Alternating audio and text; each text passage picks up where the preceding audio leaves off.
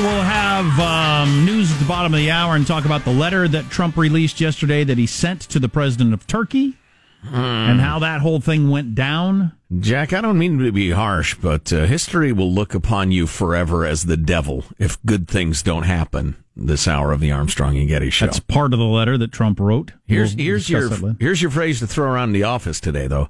Don't be a tough guy. Don't be a fool. I will call you later. I will call you later is obviously the best part. Don't be a tough guy. Don't be a fool. Okay, that's an interesting way to go about it. But then diplomatically speaking. Yeah. But then call me later. I will call you later. Fantastic. We're getting a number of texts about, we were just talking about the skyrocketing suicide rate among young people, which is just, and it starts at 2007, right when the iPhone hit, and everybody was carrying around social media in their hand. That's got to be a huge part of it. Yeah, I believe so. It also coincides with a number of trends I witnessed as a parent. And you know, this is one of my causes, but I'm pretty sure I'm right. As childhood became less and less about free play and more about organized activities and uniformed activities. And, you know, I was reading an article just yesterday about how if a kid wants to be good at a sport or be taken seriously and achieve in a sport, they've got to play one sport. They got to push aside everything. Which is why now you're having so many repetitive motion injuries among teenagers. Orthopedic surgeons are seeing problems they saw in 33-year-olds in 16-year-olds now. Really? There are high school kids getting Tommy John surgery, reconstructing the tendons in their elbows. Pitchers, baseball pitchers. It was unknown outside of veteran major league pitchers, and now it's high school boys. And I don't know. I think it all is of a piece. I think just the rapid change in the way people live and children are raised and the way they become them. It's changed so much in such a short time, and I think a lot of the changes are terrible. One of the most profound and simple things I ever heard in my life is not all change is progress. I don't want to sound like an old guy saying kids today. I really don't, because it's so easy to come off that way. Although, my heart bleeds for the kids. I'm not yelling at them like some bitter old man. I'm saying, what have we done? But when you watch a group of young people or older people, we all do this, of all ages. But as Joe said earlier, at least if you're the older crowd, you had decades of a certain lifestyle and your brain reacting a certain way. But anyway, you see groups of people walking down the sidewalk at lunch, whatever, and they're not. And if they got their phones in their hands, they're all individually looking at their phone. I do this too. But it's just that is a major change in the structure of society. I think it might be one of the biggest changes in world history. In human history, sure. I have such warm memories. It gives me joy thinking about walking down the street with my friends, be it a bunch of guys or guys and gals together, jawing at each other. And how great that was. Or somebody saying, hey, look at that, or whatever. Or maybe you're quiet for a while till somebody thinks of something to say. But That's dead, I think, because everybody, at least one, if not everybody's, looking at their phone. Yeah. Yeah. And I've told this story several times because it just happened while I was on vacation with Sam. We stopped at a fast food joint, and I saw a couple of guys come in with a big truck with racks on it and ladders, and they were wearing clothes with paint on them. They were obviously painters, and they were taking a lunch break at the Arby's where we were. And they came in, and they sat down at the table, and they all looked at their phones. And guaranteed, prior to 2007, they would have been talking to each other. Right. That's a different job, lifestyle, brain activity. That's just a completely different relationship when you're all sitting there for your lunch hour talking to each other as opposed to staring at your phone. And my brother has said, because he works that kind of lunch bucket job where they got a lunchroom, and he said lunchroom is quiet. Everybody just sits and stares at their phones. Completely different when I used to work those kind of jobs, the feedlot or whatever, lunchroom. Everybody's talking to everybody else about all kinds of different things. Did you see the ball game last night? Hey, I saw you're dating a new girl. She's hot, whatever. Now everybody just sits silently and stares at their phones. Yeah. Yeah. It might be actually the biggest change in human interaction since we developed. your girlfriend's cute. Maybe we ought to get into a throuple. And then when make sure nobody gets angry and jumps on each other like spider monkeys. She jumped on her like a spider monkey. Right. And then when we start killing ourselves at extraordinarily high rates as young people, shouldn't we stop and take a look at this? Like really stop and really take a look at it? This is a news story on the second or third tier today. The report from the Centers for Disease Control is out, and in case you're just tuning in, we talked about it a little bit earlier. The suicide rate for young people was flat, remarkably flat, from 2000 through 2007. And since 2007 or so, it has been increasing, and the rate at which it's been increasing has been increasing. The growth in, let's see, among 15 to 19-year-olds. And again, I ask you, could there be a more significant measure of the health of a society? The suicide rate for persons aged 15 to 19 has grown 76% in 10 years. Somebody texted, and I haven't verified this or not, so it's just a text, that it's even higher in Canada. I don't know that. Their increase. And somebody just texted from who's been in Australia recently and said in Australia they've got a real problem with youth suicide, and their government is addressing it with, this person says, I was highly impressed with the national attention and programs implemented there. I'm not big on taking my taxpayer money and trying to convince people not to smoke or watch out for trains or all this different sort of crap. But, I mean, if we're going to spend money on that sort of stuff, I'd rather hear more PSAs of, hey, how about the next time you and your friend are walking down the street, you both keep your phones in your pockets and you talk to each other. Mm-hmm. Or, hey, parents, the next time you're hanging out with your kids, how about you put the phone in a drawer and spend the whole time never looking at your phone? I'd rather hear PSAs for that than watch out for trains, because I think it's a much bigger problem. Yeah. All right, well, that's some serious stuff, man. Yeah, it's interesting, though. It is. Is there a corrective mechanism? That's what my hope is, that, okay, this is the first crowd of people we're at the leading edge of brand new technology. Do we adjust to it some way, in a way that's healthy, the way beasts tend to do, or is there just no coming back from this? Yeah, I don't know. Humankind changes I could talk forever. about this all day. I don't know. I don't know.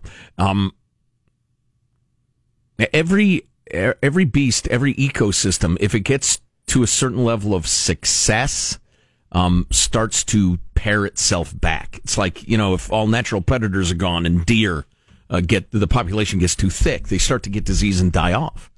Or there's no food and they starve. And I've got this weird, dark feeling that humankind has invented its own doom. If not doom, well, how can you not call it doom? If young people are killing themselves at skyrocketing rates? Anyway, I don't know. So we're taking a look back on the 30-year anniversary of the big earthquake that happened during the World Series. I had one more point. One more point I want to make. This is like the hive collapse disorder in bees. And people involved with bees would talk about nothing else because it was such a disaster. Humans are barely going to pay attention to this. That's my prediction. It'll come and go. We'll be on back to impeachment before you know it, which is odd. Yeah. So it was 30 years ago. If you were watching the World Series or you were in the Bay Area, the earthquake hit. The Loma Prieta earthquake. And we got a little montage of some stuff from that that's pretty interesting looking back. Marshall in his news is going to get into Trump's letter to Turkey, as we mentioned, which was part of the blow-up yesterday between Trump and Pelosi, in which one of them lost their cool and stormed out. I don't know which one lost their cool. We'll never know. Or they were just bitching at each other, and one had enough. And they both got what they wanted, perhaps. And the guy who lived there stayed, among other things, on the way on the Armstrong and Getty Show. The guy who lived there. Armstrong and Getty.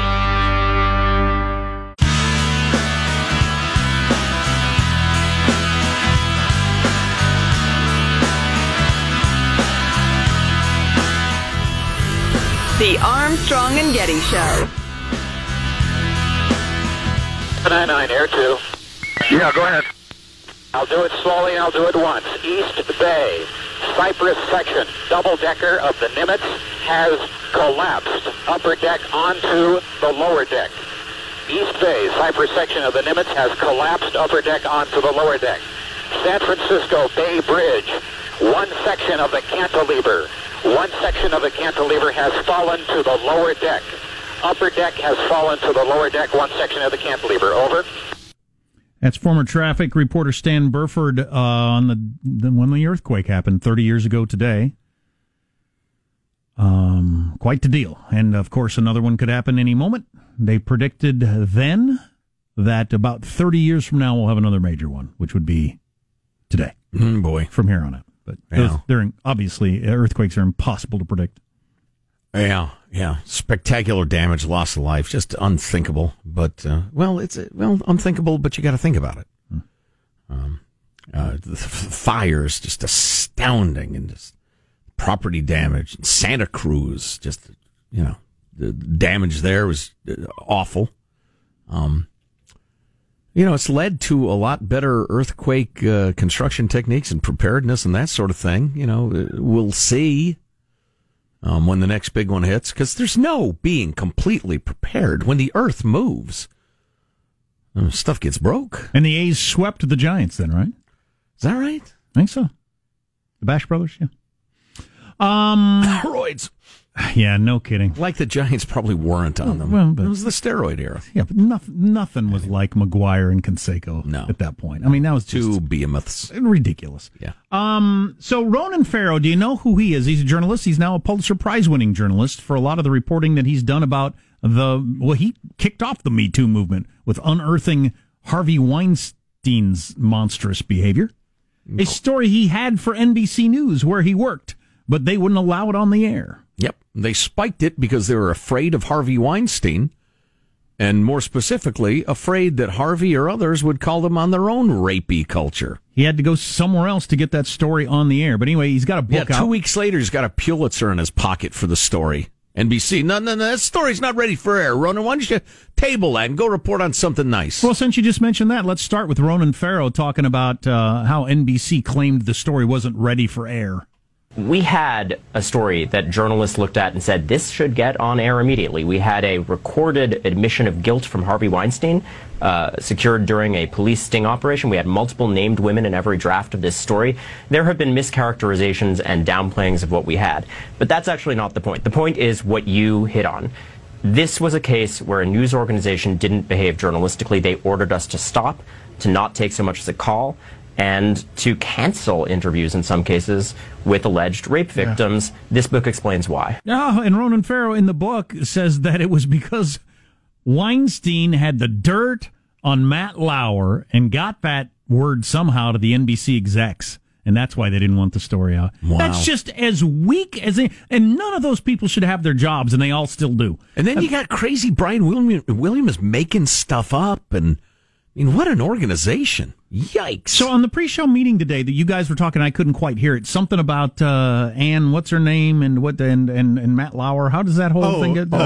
Ann Curry, if she says what she knows, that's the Pandora's box that I guess NBC would like to keep closed, is the sense that I got. Is that according to her, or who's saying that? I got the sense it was a third party saying about her, if she spills the beans, it's doomsday for NBC. There was a story yesterday that Matt Lauer had a long affair with a prominent female personality who was bound to a non-disclosure agreement because she got a payout on the way out the door or something like that.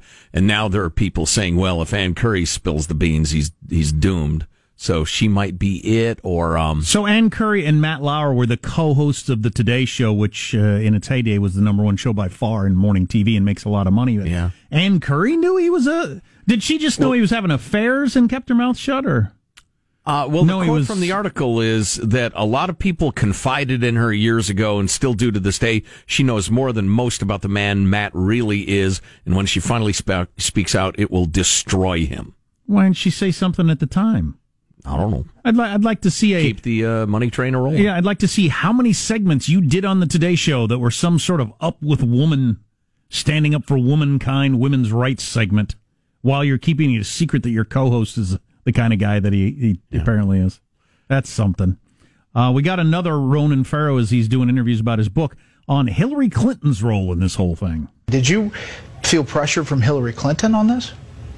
You know, like everything else in the book, Brett, this is handled in a very measured way. The book is meticulously fact-checked. We had long conversations with everyone discussed in it, including Hillary Clinton's people, and it is extremely fair to her in how it's rendered. I can't speak to her state of mind. What I can say is that she attempted to withdraw from an interview that she had committed to for a foreign policy book that I was working on, for which I had interviewed every other living Secretary of State.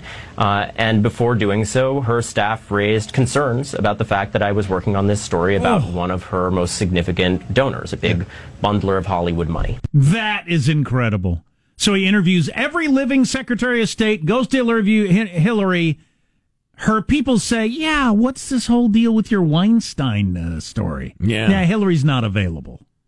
Wow. Nice job, Hillary. Well, and attempted to withdraw from an already standing appointment. So it's like, oh, no, I'm not talking to you. Well, politics is despicable. God, it's an ugly, dirty business. It's necessary, but it's dirty. That is incredible. Yeah, how about that? Yeah. Hillary can't run because of Ronan Farrow. I mean, there's all kinds of reasons she shouldn't run, but she can't run because of Ronan Farrow, because he really gets into the details on this. And no way. Yeah, I wonder. God, that's so weak. So one for money and the other one for staying powerful politically. Well, also for money, because he was the bundler of the Hollywood money that was being funneled into her. Yeah. Which keeps you in power. But you know, the beauty of our thing is we're precisely what we appear to be: semi-functional dopes, barely successful radio performers, occasionally verbally abusive. Guilty. Occasionally right, occasionally wrong. There's no headline that could come out about me that would surprise anyone. It's a good place to be. Marshall's News next. Armstrong and Getty.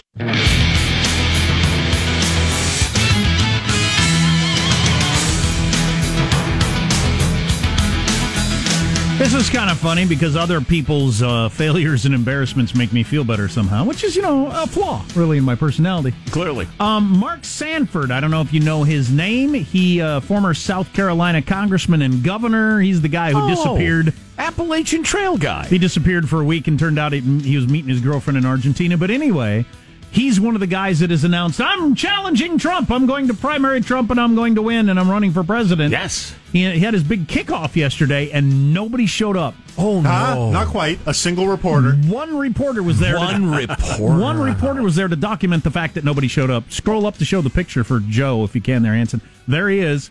He's on a lawn somewhere. He brought a giant novelty check for $1 trillion. Oh, he appears to be in front of Liberty Hall there, right? Constitution Hall in Philly. Is that right? Or Faneuil Hall? Is that what that is? Yeah. Okay. Boston? Independence Hall. Independence Hall, right. Anywho, he's got a giant novelty check for $1 trillion, and he's trying to call attention to how much money the Republicans have spent. That's an issue I can get behind. Sure. If I had been wandering past that park when he announced he was running for president, I might have walked over and said, yeah, it's a pretty good idea. I want a stick of gum or something like that. But there was one reporter, and there was how do you get the Freedom Hall from here? It's right there. There was a family nearby, but the reporter nailed down that the family just happened to be nearby. They weren't there for that. Oof. Good reporting. Oh, my God, that's funny. I'm quite certain if one of us announced, we could get half a dozen people to show up just out of curiosity. Wow, that's sad. So who was the Did first his Argentinian girlfriend have something going on that day? You'd think she'd be there. The first person that challenged Trump, Joe... Bill Weld? Was Bill Weld the first one? Bill Weld, then Joe Walsh. And Why did Joe Walsh get so much attention then? Because Joe Walsh got on all the Sunday talk shows and got a huge platform when he challenged. He's glib. Bill Weld got nothing. This guy, he's boring. Sanford, nobody shows up. Not only are you not on Meet the Press, there's not a single human being around. Wow. God, wouldn't you tell your wife and kids and friends to... Let's pad the audience a little bit. Yeah. Does he have any people? Apparently not. Anyway, that's kind of funny.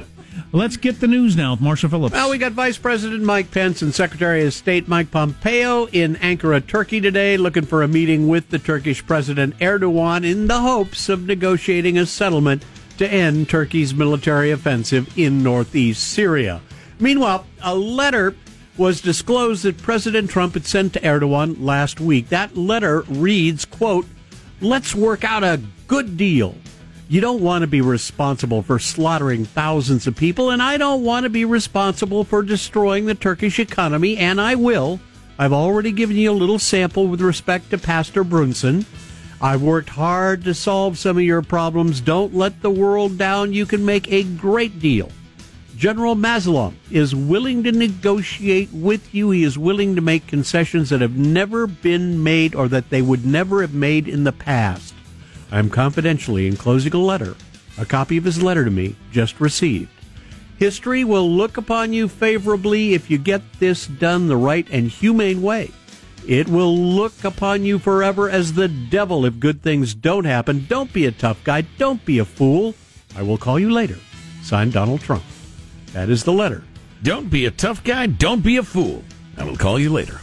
So Trump handed that letter out. He had Kevin McCarthy hand it out at the big meeting yesterday that they had with Nancy Pelosi, where she stood up and got confused and stormed out. Did he take away his speaking duties? Here, pass out the papers. We can't have you talking. Kevin, stop talking. But so Trump obviously thought that letter was a good look for him. So because he put that out, he made copies and everything. Right. Well, apparently the letter that Trump sent to Erdogan infuriated the Turkish president. His staff told the BBC that he threw the letter into the trash bin and then launched the Syrian operation the same day. And that could be proof, they're saying, there was no Trumpian green light. Well, there wasn't.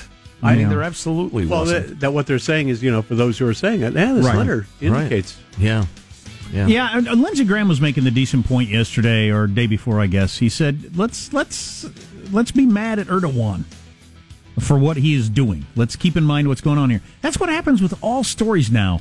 Everything is, does this make Trump look good or bad? It's all through the Trump filter. Right. Everything. Right. And we lose, and Trump plays into this because he thinks it's to his benefit to make this story about him. But we lose the focus that Russia's the bad guy for messing with our elections. Let's keep that in mind. They're a foe of ours. China's the bad guy for the trade tariffs. It's not just about Trump and politics and the farmers. China's a bad guy. We need to deal with that. Turkey is a bad country with a bad guy running it. They're bad people. Everything isn't about Trump and how it makes him look. Right. It's impossible to get there, though. Right. Meanwhile, according to a number of reports out of Capitol Hill, Senate Majority Leader Mitch McConnell has told his GOP colleagues that an impeachment trial is likely and it may happen by Thanksgiving. That is what McConnell is reportedly saying. And Maryland Congressman Elijah Cummings has died. Cummings, who chaired the very powerful House Oversight Committee, died early this morning at a hospital in Baltimore following long-standing health issues. He was 68. He was a fixture on Capitol Hill for decades and best known most recently for his investigations into President Trump. Rudy wasn't anywhere near the hospital room, was he? Oh, jeez. Huh? What? President Trump did leave his differences with Cummings aside, though, in a brief tweet responding to the Democrats' death, saying, "My warmest condolences to the family and many friends of the congressman. I got to see firsthand the strength, passion, and wisdom of this highly respected political leader. His work and voice on so many fronts will be very hard, if not impossible, to replace." And who ends up the chair of that committee? That's a big deal with impeachment going on. Yep. Meanwhile, the days of USA Today's print edition may be numbered. Oh, really? With Poynter reporting that shutting down print and going all digital is, quote, part of the calculations in the soon-to-close acquisition of USA Today by New Media Investment Group. Wow, then you're just another website. Yep. USA Today debuted in 1982. At one time, it had the highest circulation of any newspaper in the nation. Highest circulation of any paper in the nation. Boy, is there anybody still subscribing to the paper edition of USA Today? Hotels? Nancy Pelosi. I mean, we get it here and I look at it. When it just becomes a website, I won't look at it as much. I guess because I'm old and I like looking at newspapers, but Yeah, and it's in front of you. So website that's always open. Yeah. There you go. That's your news. I'm Marshall Phillips, the Armstrong and Getty Show, the conscience of the nation. I like getting the USA Today at the hotel. Now, is that an old person just comfortable thing, or it's pretty handy? Yeah, you flip through it. I like it. I prefer paper to glowing screens, honestly. I can just print out pie charts for you every day if you guys want. I do want that. Yeah. They're good at that. They really brought back the pie chart and made it relevant again, USA Today. Well, and it's got a little something for everyone. Hey, Isn't that it? You're in the mood for a little hard news, and you think, out of hell with that, and you look at the sports for a while, and you go to the worthless purple section to see what's up in the show business. You mentioned Rudy and whether he anywhere near the hospital where Elijah Cummings died. That was important. You don't know what you're talking about, idiot. The Saturday Night Live portrayal of Rudy Giuliani, Kate McKinnon. Yeah. What is that whole thing? Is he a vampire or that thing with his hands? I mean, he's a little Nosferatu looking. Yes. Yeah. Yeah. So that's straight out of the classic. She does with the hands. Yeah. Yeah. He's impish. She is just too funny. Her ability to look like people. What does she do with her face? It's her whole body. She just she turned. Yeah. It's an entire performance, and it's just so good. And she's one of the best who's ever been on the show. Because when she walked out as Elizabeth Warren, you're right. It's her body. It's her facial structure. It's not just hair and makeup. The walk, the posture. It's an all encompassing master's class on impressions. Sure, yeah, she did great with the voices too, and the cadence of the speaking and the rest of it. I realize it's weighted to bring him up, but Jim Carrey's the best that's ever been at that. To me, he physically changes in a way that just boggled my mind. Yeah, that was his whole stand-up routine when he first hit the scene. Oh, it's insane! But yeah, Kate McKinnon's brilliant. So listen, we got in strong with something that I can't wait to get to. And I can't remember. What was the... Well, we got a number of choices. Yeah. What tone do we want? Do we want serious? Do we want earth-shattering? Do we want touching? We're going to get to those Mad Dog quotes. We could do that. My kids yesterday went to see... We've got friends who their Labrador had puppies. Oh. My kids went... Lab puppies, please. What's cuter than lab puppies? What's cuter than 9 1-week-old lab puppies? Oh my gosh, that's almost too much. Exactly. Overdose on cuteness. Oh, yeah. My kids were really enjoying it. But, yeah, that's super cute. And it's obviously what obviously happens. Oh, no. That's what I was going to ask. We don't have one. We didn't end up with one, but you want one, or somebody wants one. Or somebody at least starts to think about having one. Yeah. It's how do you not? Well, quite famously, and it was a terrible decision. When we went to get our first family dog when my kids were little, I ended up with 2. I got there are all those lab puppies, and I was thinking, that could be a playmate for each other. I call up Judy, hey, honey. Oh, boy. Labs are, you're signing up for a project there. They're the greatest dog in the world, but you're signing up for a project. Oh, yeah. All puppies are, but yeah, labs are insane for years. 9 lab puppies.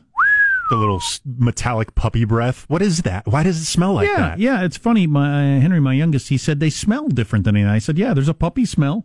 Puppies have a smell, and their fur feels different. Yeah. So cute.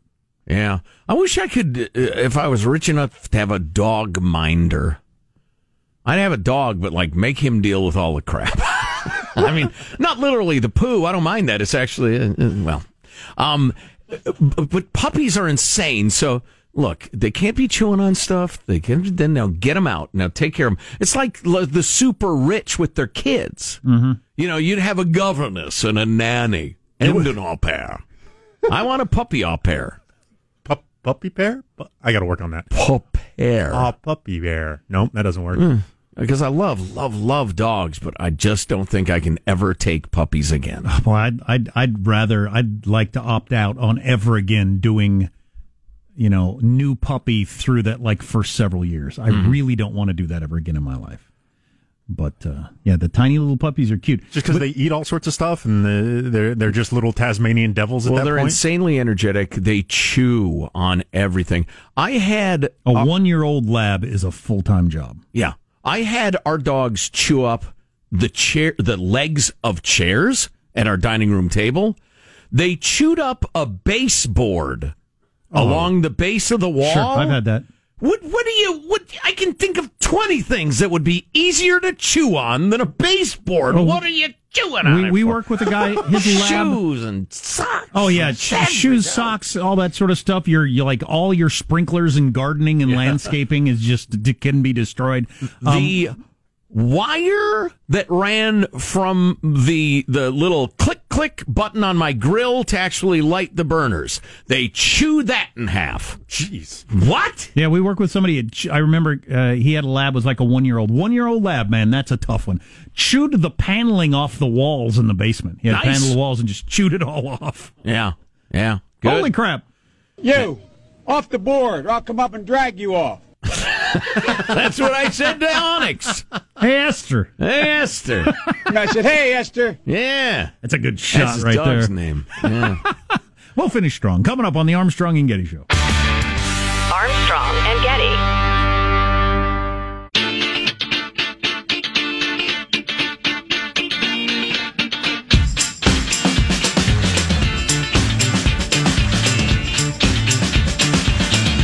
The Armstrong and Getty Show. It's not just girls who want to change the menu, it's boys too. Yeah, I want vegan food. A lot of students are protesting. Well, their protesting is ruining my lunch. We have a right to free speech. Yes, we do all have freedom of speech, but at times there are ramifications for the negative that can happen when you're not thinking about others and you're only thinking about yourself. Whoa, what's going on, kids? The protesters are trying to kill Eric again, Mr. Mackey. Okay, kids, we don't want another incident here, okay? So, that from the recent South Park, what Eric Cartman yelled there was word for word what LeBron James tweeted. And it doesn't seem like it's that critical to the plot, so it was just kind of a little jab back at the old Chinese basketball story. Yes. Fantastic. That's fabulous. Yeah. How interesting that LeBron has become the symbol of, the apologist for corporate being in corporate America being in bed with China. Hey, somebody work on this while we get to the next thing. Wow, we got this text. Jack drops a C-bomb. Hour 1 this morning at 29:50. Nobody caught that? I don't think that's true. It's I don't think it's true either. routine. He's constantly saying I was listening to a CD, so great. So anyway, Megyn Kelly gave her first interview since leaving NBC. Mm-hmm. That's interesting. She was on with Tucker Carlson last night, and she was talking about NBC and the whole Matt Lauer thing and everything. The company's whole defense to Ronan's book essentially has been, that's the first we ever knew about Matt Lauer. There was no deal between us and Harvey Weinstein to cover up for Harvey Weinstein so that he wouldn't report on Matt Lauer, because we didn't even know that Matt Lauer was doing this. We had no notice of it whatsoever. Here's what they're saying. No settlements of any kind. No settlement. Well, that's a legal sleight of hand. You can get paid out as a sexual harassment victim in something other than a settlement. You can get what's called enhanced severance. That's the situation where the receptionist is suddenly getting a 7-figure goodbye. She was like an amazing typist, did so well, right? And it's just severance. It's not a settlement. It's just like, hey, and by the way, if you could just be really quiet about NBC forevermore, we'd really appreciate it. That's interesting. Wow, that's great. And she's a lawyer, right? So she knows that. Right. That's straight out of James Comey. I leaked nothing. Right. No, you gave it to your friends and told them, call Jim Jones at the New York Times. Here's the number. But you didn't leak it. Okay. A little more from Megyn Kelly. The number one thing that needs to happen now is they need to release any and all Matt Lauer accusers from their confidentiality agreements. NBC says it has nothing to hide. Great. Let's not hide anything. Show us all of the agreements, the enhanced severance agreements that were reached, or at least the numbers, so we can see which ones pop out, which ones are super high. Well, first they should be released from his sex dungeon office, right? Oh, boy. Yeah, can we unlock that door, please? Boy, they have nothing to hide. That's hilarious. Yeah. You specifically have a great deal you are hiding. You hired lawyers and spent gazillions of dollars to write up contracts so you could keep stuff quiet. Right. We have nothing to hide. That is hilarious. Man, I love the rave music. Here's your host, Joe Getty. All right, let's get a final thought from everybody on the crew. There he is, our producer, Positive Sean. Yes, I will cede the remainder of my final thought time to the late Elijah Cummings. I only have a minute. 60 seconds in it. Forced upon me, I did not choose it, but I know that I must use it give account if I abuse it, suffer if I lose it. Only a tiny little minute, but eternity is in it. Good stuff. Lovely. Marcia Phillips, final thought? Well, because, as you'll recall, one of my 4 scratchers last time round was a winner. I went ahead and bowed to the scratcher gods. It was a break even. And made it was a winner. I bowed to the scratcher gods and made another investment yesterday. So with any luck, I will bring home the bacon tomorrow. Thank you very much. Michelangelo, final thought? Yeah, I remember where I was 30 years ago sat down with my brother to watch the World Series. I was 14, he was 7, and he was in a full uniform with cleats. Which was cute, but... Oh, yeah. Yeah. Wow, wild. Jack, final thought? I got a Mad Dog Mattis quote to end the show with for some reason, because Trump was saying Mad Dog was a terrible general and all that. Here's a quote from Mike Mattis. I'm going to plead with you. Do not cross us, because if you do, the survivors will write about what we do here for 10,000 years. Ooh. That's a good one. Woof. Oh, my God. Yeah, I'd like to close with a quote from Kevin McCarthy, whose scrambled syntax never fails to amuse me. I am going to transcribe his rambling statement we played earlier today. Also, I would like, perhaps, on the next show, to compare and contrast it with the Resist We Much gem from Al Sharpton. It is of a kind with it. No kidding. Armstrong and Getty wrapping up another grueling 4-hour workday. We'll post it at armstrongandgetty.com if you haven't heard it yet. You can email us there, too. Go there. Click it around, huh? See you tomorrow. God bless America. You having a good time? Okay, I did not say that. I've sat here for over 3 hours and 15 minutes. That sucks. If you wish to leave, you may. Let me just say how very, very dismaying and disappointing. Not good. And just change the channel from this mesmerizing horror show. We'll be better tomorrow than we were today. Then we heard the words, "It's over for me." Adios, mofo. Okay, so we're dismissed. Is that correct? Do you want to rephrase what you're doing? Ronan Farrow's making the rounds with his book. Sinatra! Excuse me. God, I'm catching whatever you have. Armstrong and Getty.